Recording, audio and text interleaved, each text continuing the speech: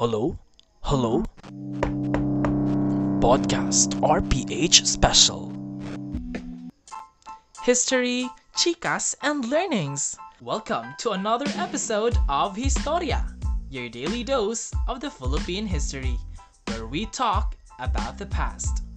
I am Jeff, and together with my co-Historia, Gian, Hannah, and Angela, we will be talking an interesting controversy, which is the retraction of Rizal.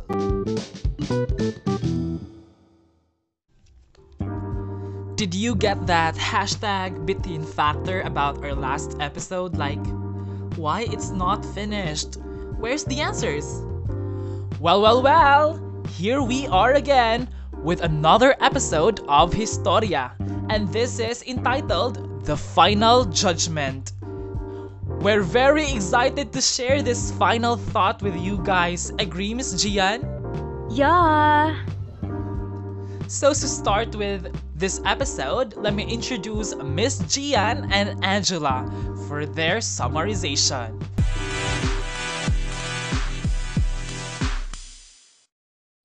Hi guys, we're back again. This is Kahistoria Gian. And to sum up everything from the last episode's Storia, from the two positions, in the affirmative side, it is stated and summarizes the major points of argument for the retraction of Rizal.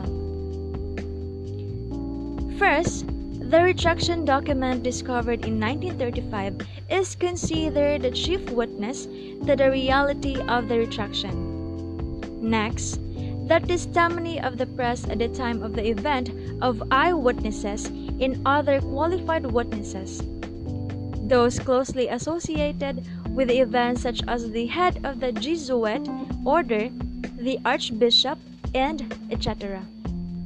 Next, the acts of faith, hope, and charity, reportedly recited and signed by Dr. Jose Rizal, as attested by witnesses in a signed prayer book, which was amongst the documents discovered by Father Garcia, along with the retraction. And if true, Rizal would not only accept the general Roman Catholic teachings, but would agree to a number of beliefs which he had previously disclaimed.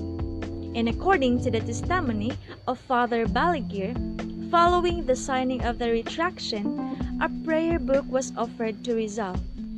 He took the prayer book, read slowly those acts, accepted them, and took the pen and said, "Credo, I believe." He signed the acts with his name in the book itself. Next, the acts of piety performed by Rizal during his last hours and testified to by witnesses. And lastly, his Roman Catholic marriage to Josephine Bracken as attested to by witnesses. There could be no marriage without a retraction. It is with great humility and pride that I introduce myself to all of you. I am Angela Dinglasa. Good day, Kahistoria, and here are the contradicting arguments about the retraction of Dr. Jose Rizal. So here are the summary of main argument advanced by the negative proponents. Number 1. The retraction document is said to be a forgery. Smells like a white-collar crime. Number 2.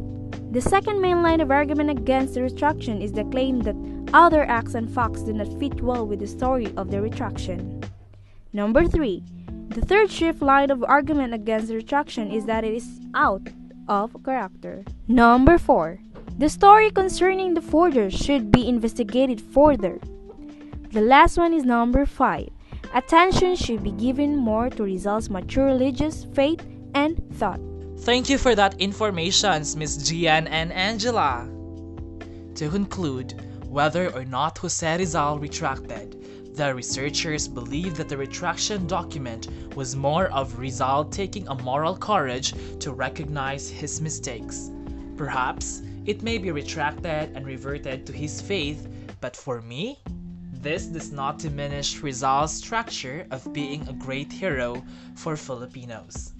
With such greatness, whether he retracted or not, this doesn't change what he has already done and what his writings have already achieved.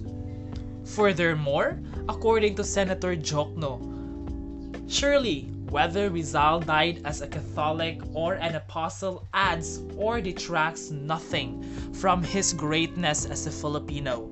Catholic or Mason, Rizal is still Rizal, the hero who courted death to prove to those who deny our patriotism.